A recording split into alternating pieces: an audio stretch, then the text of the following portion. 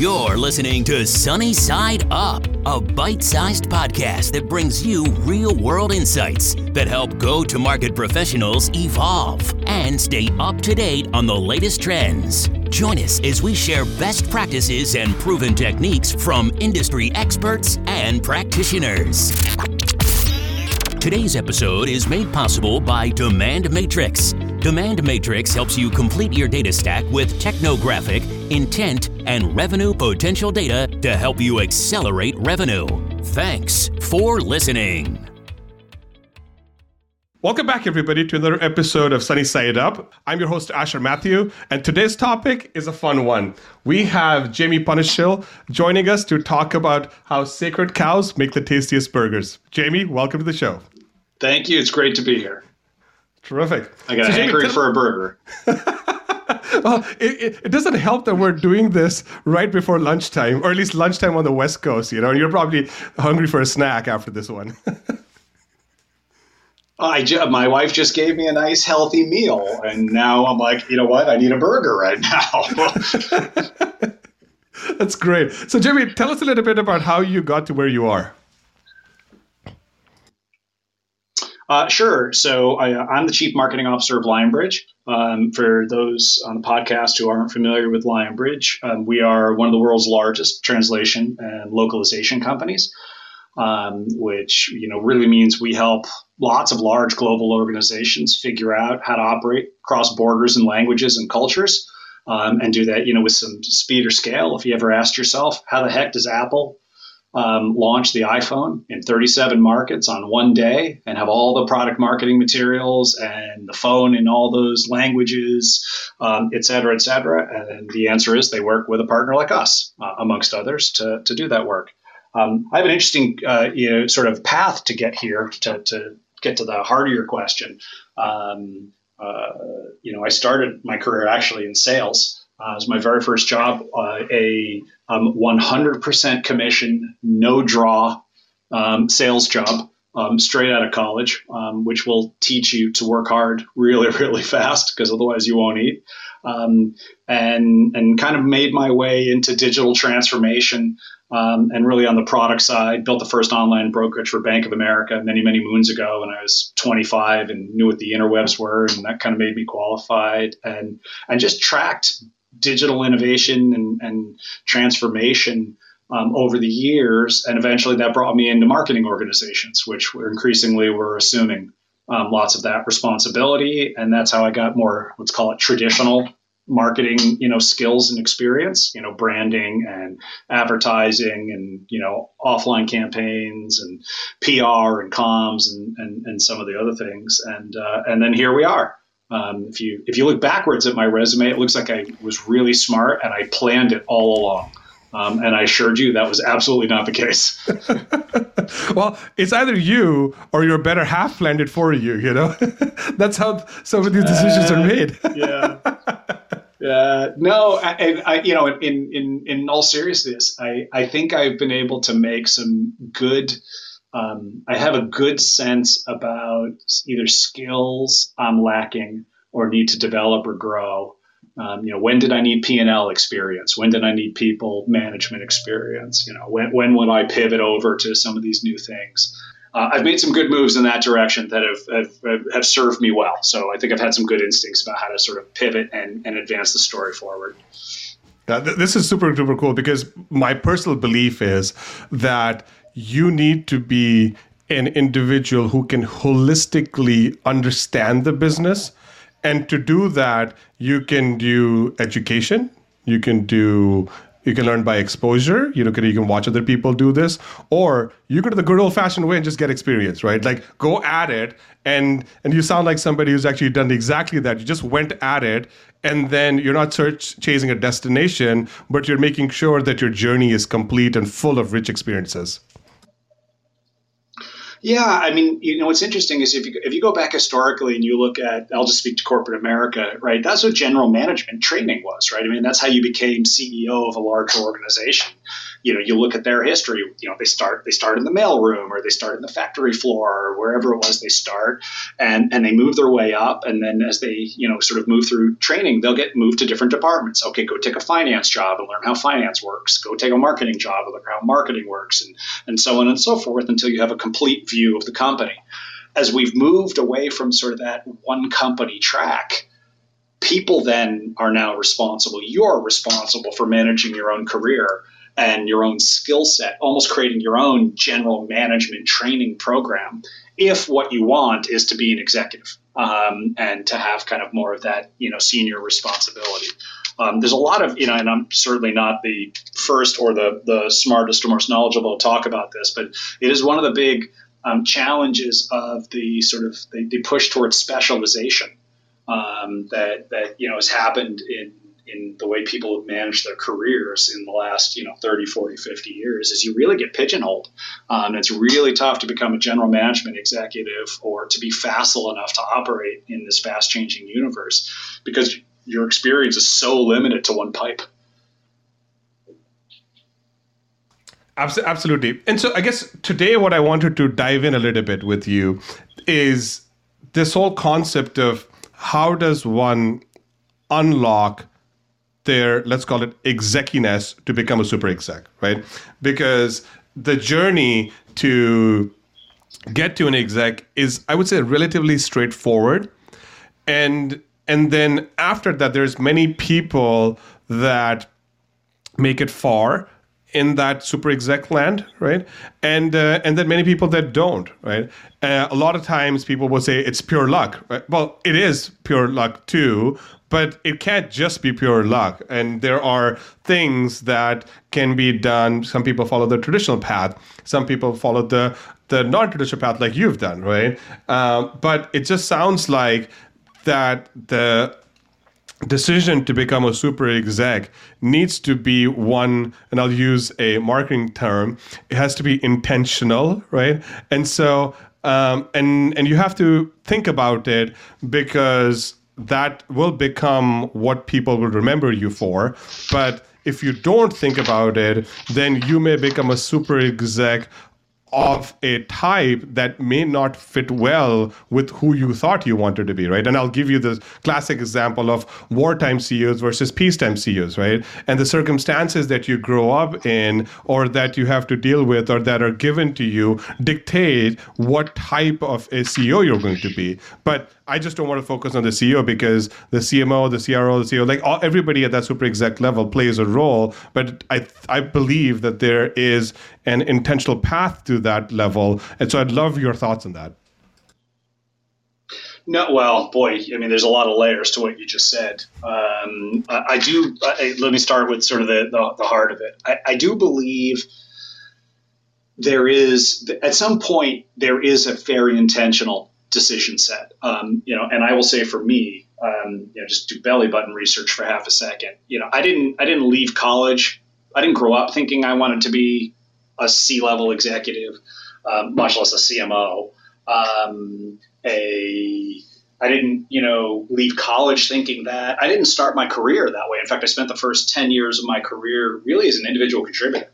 And I was very happy with that there was a very conscious moment where I looked at, how I was feeling about the work I was doing and the impact I was making. And I said to myself, okay, if I really care about bringing this to bear, I've got one of two choices. I can go start my own company, or I need to go get power and remit inside of an organization in order to have the ability to drive the agenda and the vision and the things that I wanted to bring to bear. So I do think there's an intentional moment, and it has to be, frankly, as intentional as, I have this neat idea, let me go start a business. And if you sort of think about your career that way, you are the CEO of your own career. And so therefore you've got to set a strategy and a vision, and find the right employees and partners and distribution channels and the rest of it, just to beat that metaphor to death. The other thing I think I'll bring up, and I've been fortunate to have some I've been exposed to some fairly bad corporate training, but also some really, really good corporate training. And there's some really fabulous authors and experts, Zainier Folkman, who really have studied leadership and executives and competencies.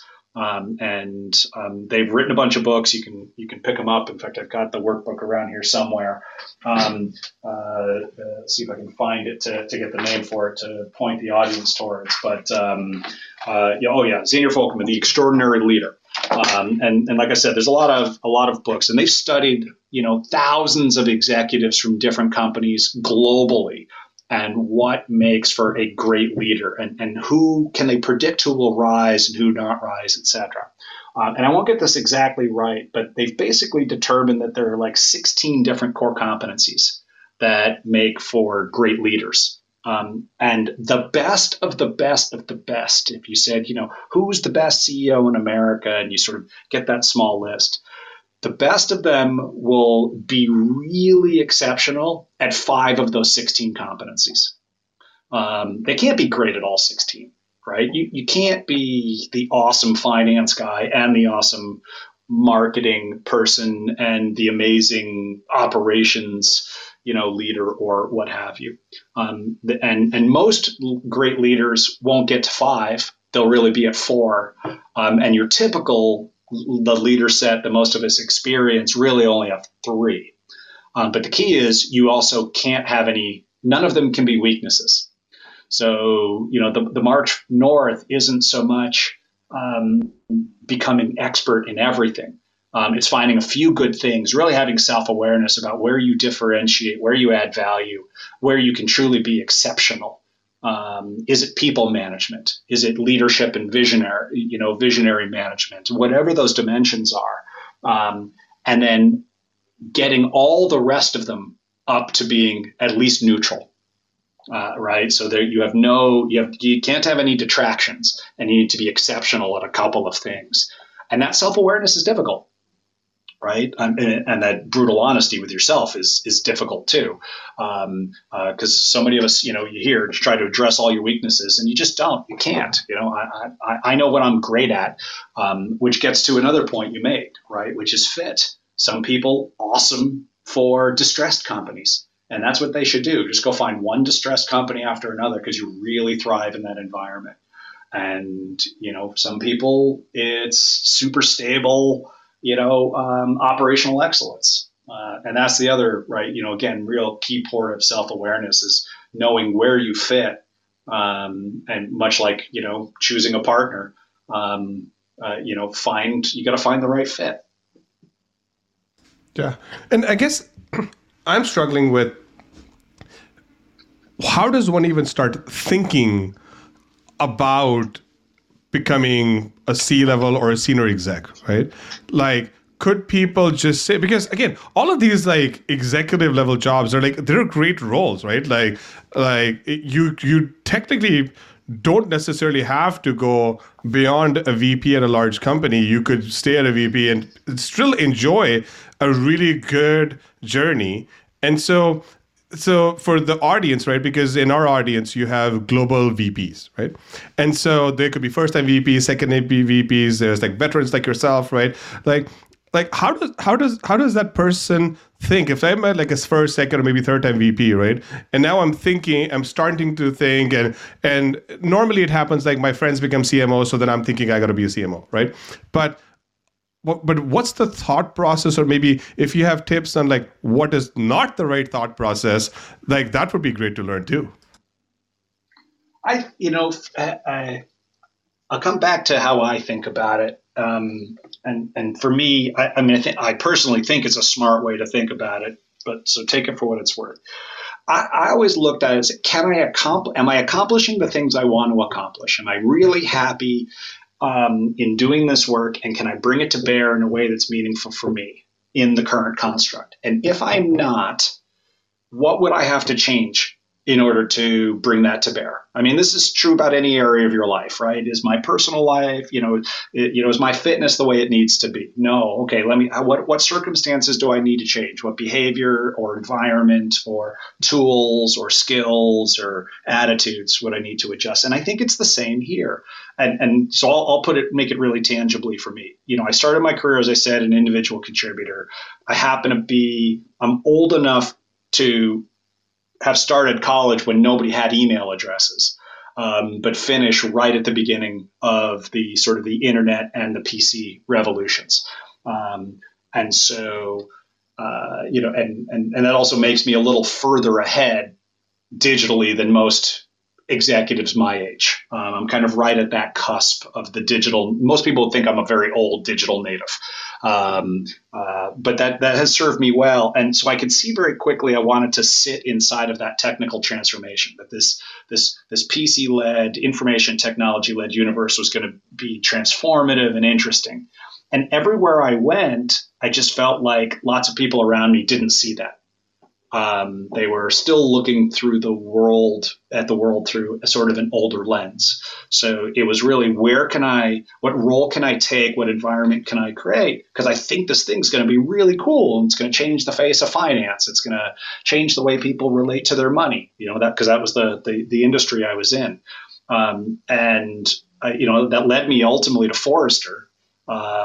During the the pre-dot-com boom and after, which was an awesome place to be. But it became very frustrating on some level to do all this great research and to see all the possibility and to see the consumer data that said it was going to happen, and then watch how companies were executing it or not executing it.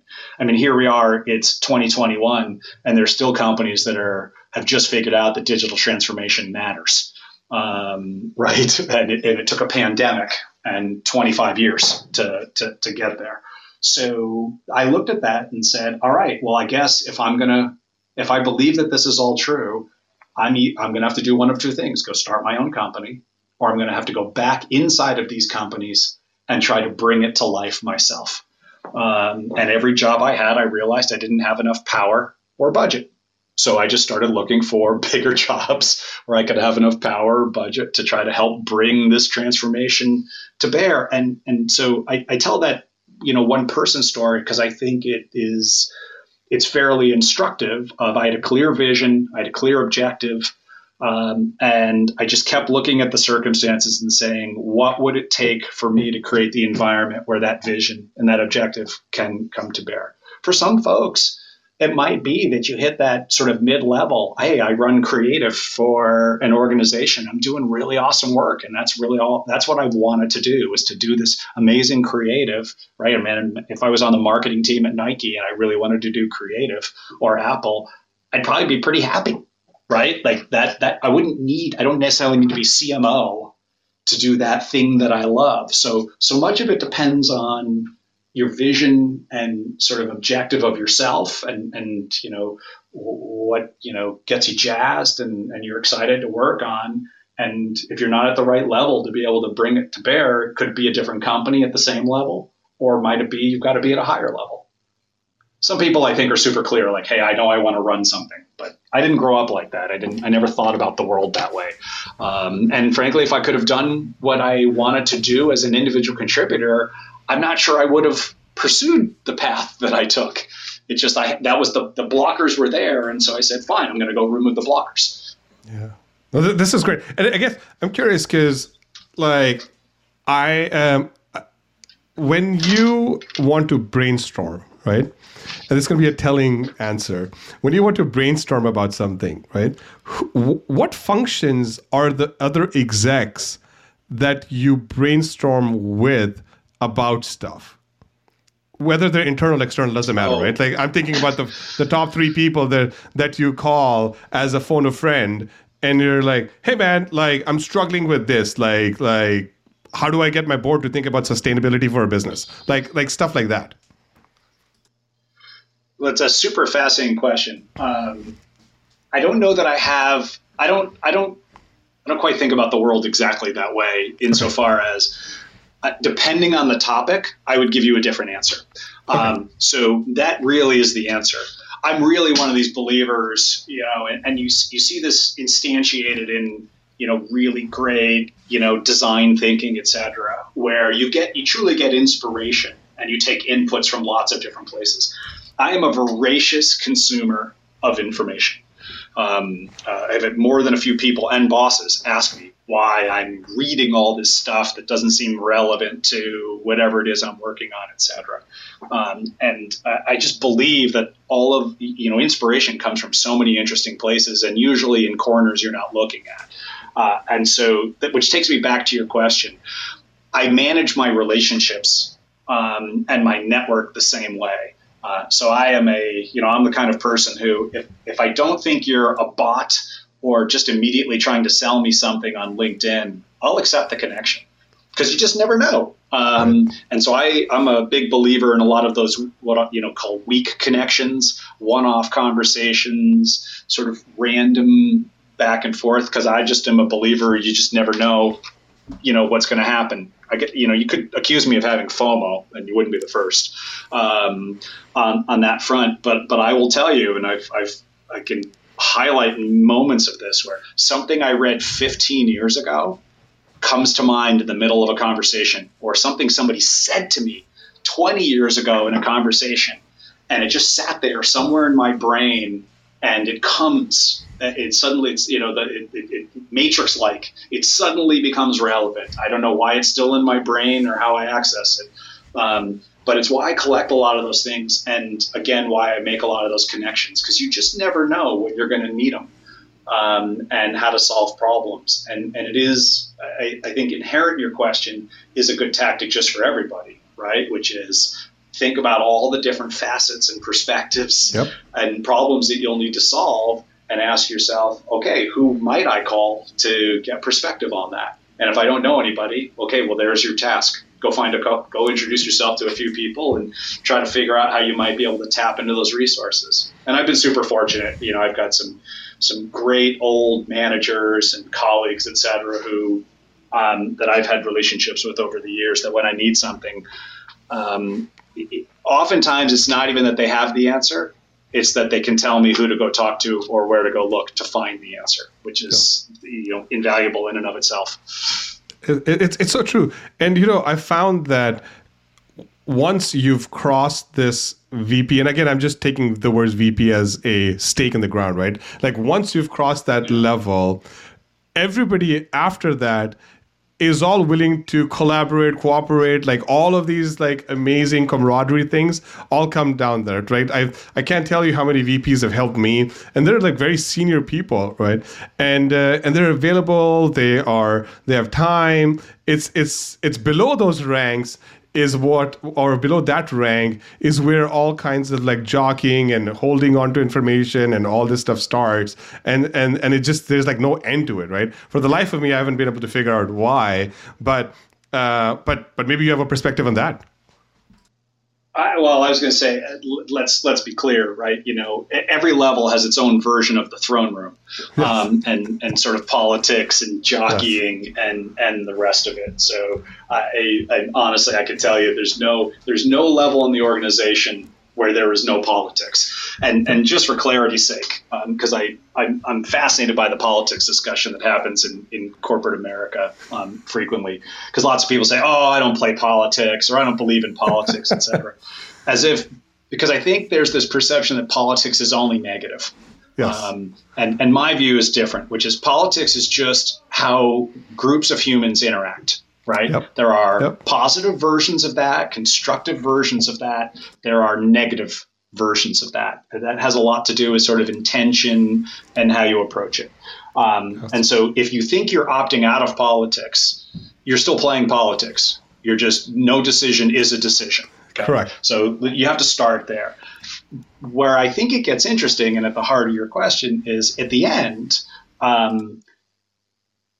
to be successful, certainly in larger organizations, but as you move up, you realize how little control you have over so many things that you need to bring along, to bring to bear, to whatever it is you want to bring to bear. And so you have to get really good at the influence game, at the relationship game, and the working with others game, even those you don't like, even those they're out to get you, even while you have to work with them. And that's kind of the negative version of it. But I think that's part of some of the soft skills that it isn't always obvious when you look up about how people get things done, and how they clear obstacles. I tell my team all the time, I don't do real work anymore, right? My job is to, set the vision, clear the obstacles, fundraise, put a good team in place, and get out of their way, right? Because I can't do I'm not scalable. I haven't figured out how to defy the time-space continuum, despite lots of effort on my part. So, I don't have a set, to go back to the heart of your question, a set group. In any given problem, I'm assembling in my mind, what is the coalition I'm going to put together to go solve this?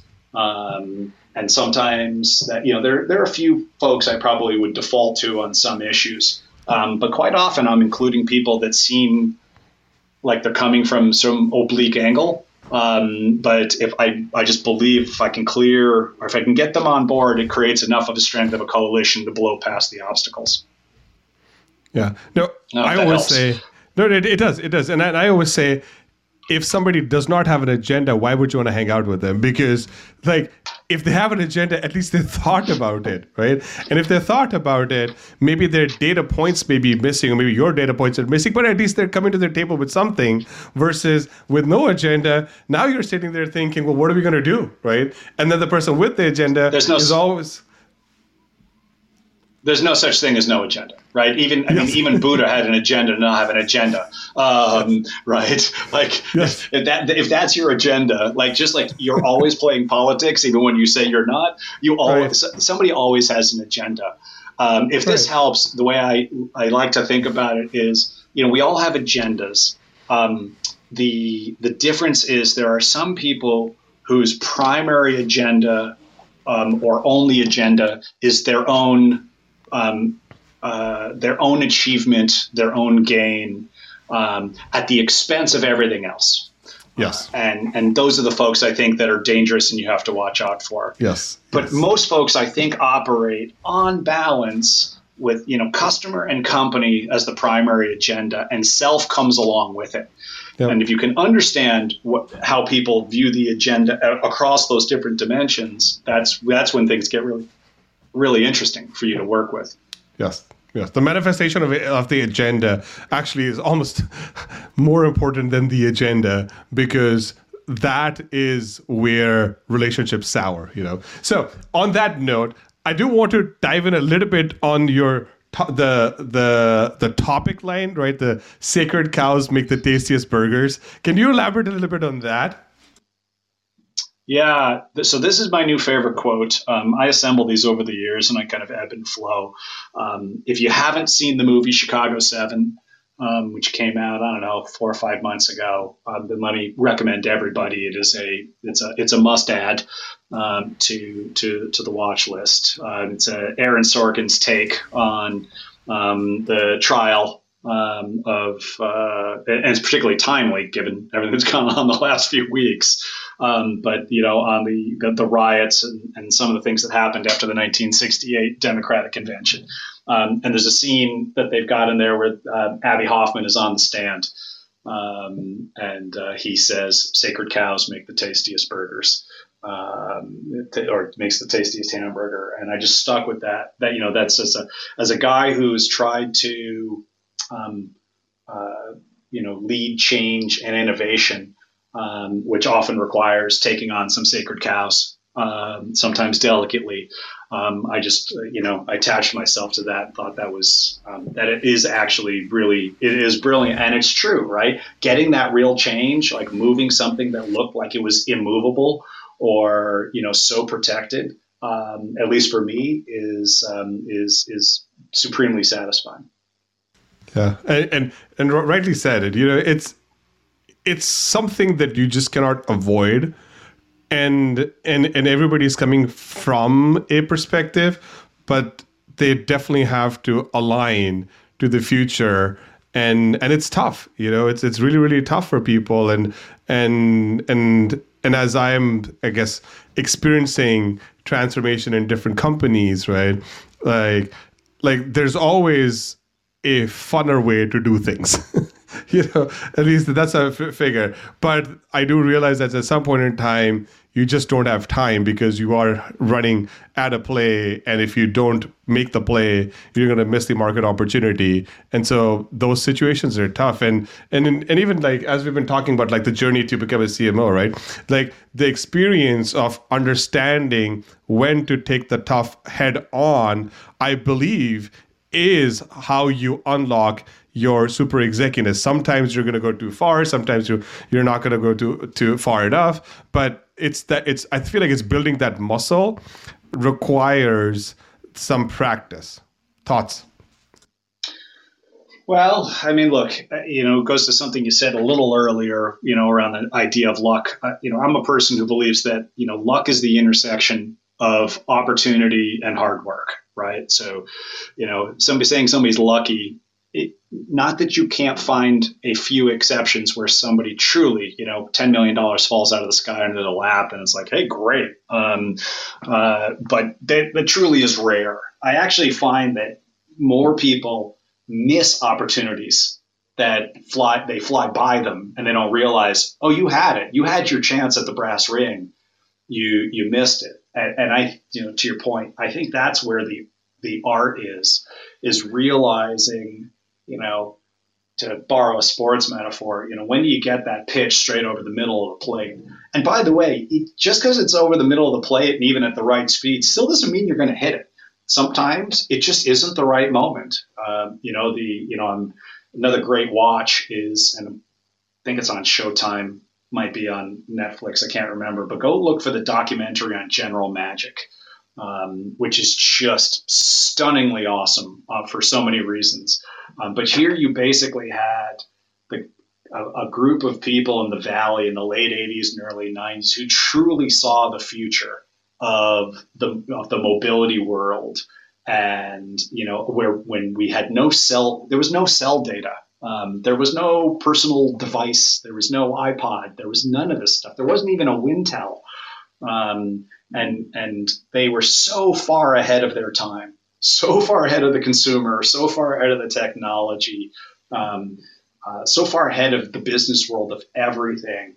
And there's almost nothing they could have done to have gotten it right in that moment because the circumstances weren't right. But if you track, and the documentary does, it tracks the career of a lot of these folks. They end up being all of the people who have built all of the key things that we work on today, from Android to iOS to a bunch of IoT devices to mobile devices, across all the manufacturers and providers, et cetera.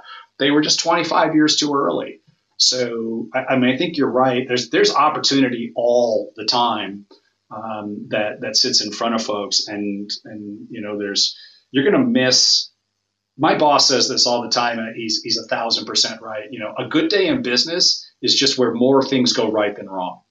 Well said. And I think that's actually one of the arts. It's one of the art of stepping to that next level, right? Yes. Which is, it's not that you're not going to drop balls or make mistakes. It's not. You're just not. You just, as long as you every day you get close to 51% victories, you've won, right? Because lots of people don't, by the way. Yes. Yeah, no, that's great.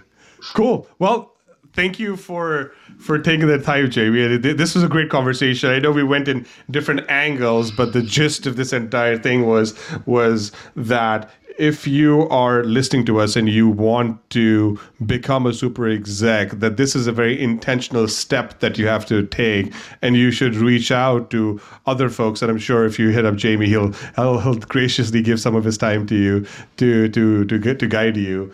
But let's move to a little bit of the, I would say, funner part of the podcast, Jamie. So we always ask people who would be two other people that we should bring on to the show that you respect, because it actually helps shape the podcast. So who would be two other people that you think we should bring onto the show who are passionate about go-to-market or data science or anything to help, any way to help a customer?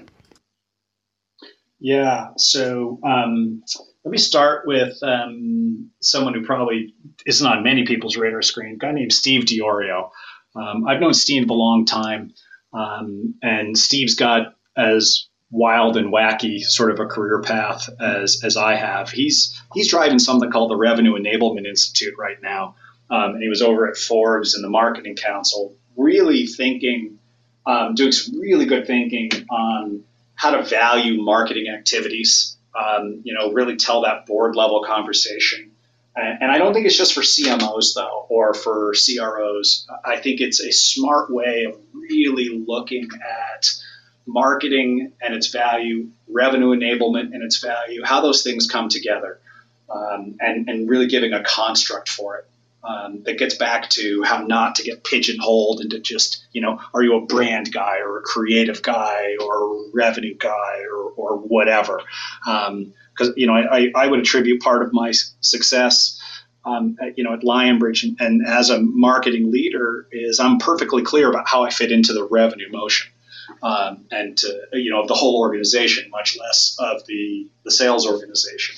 And that has served me super well, even though my very first job, I held the bag, carried it as a sales leader, or a salesperson rather, 27 years ago, give or take. But that I keep that in mind today. So Steve is really, high on my list. And then I'll go a different direction.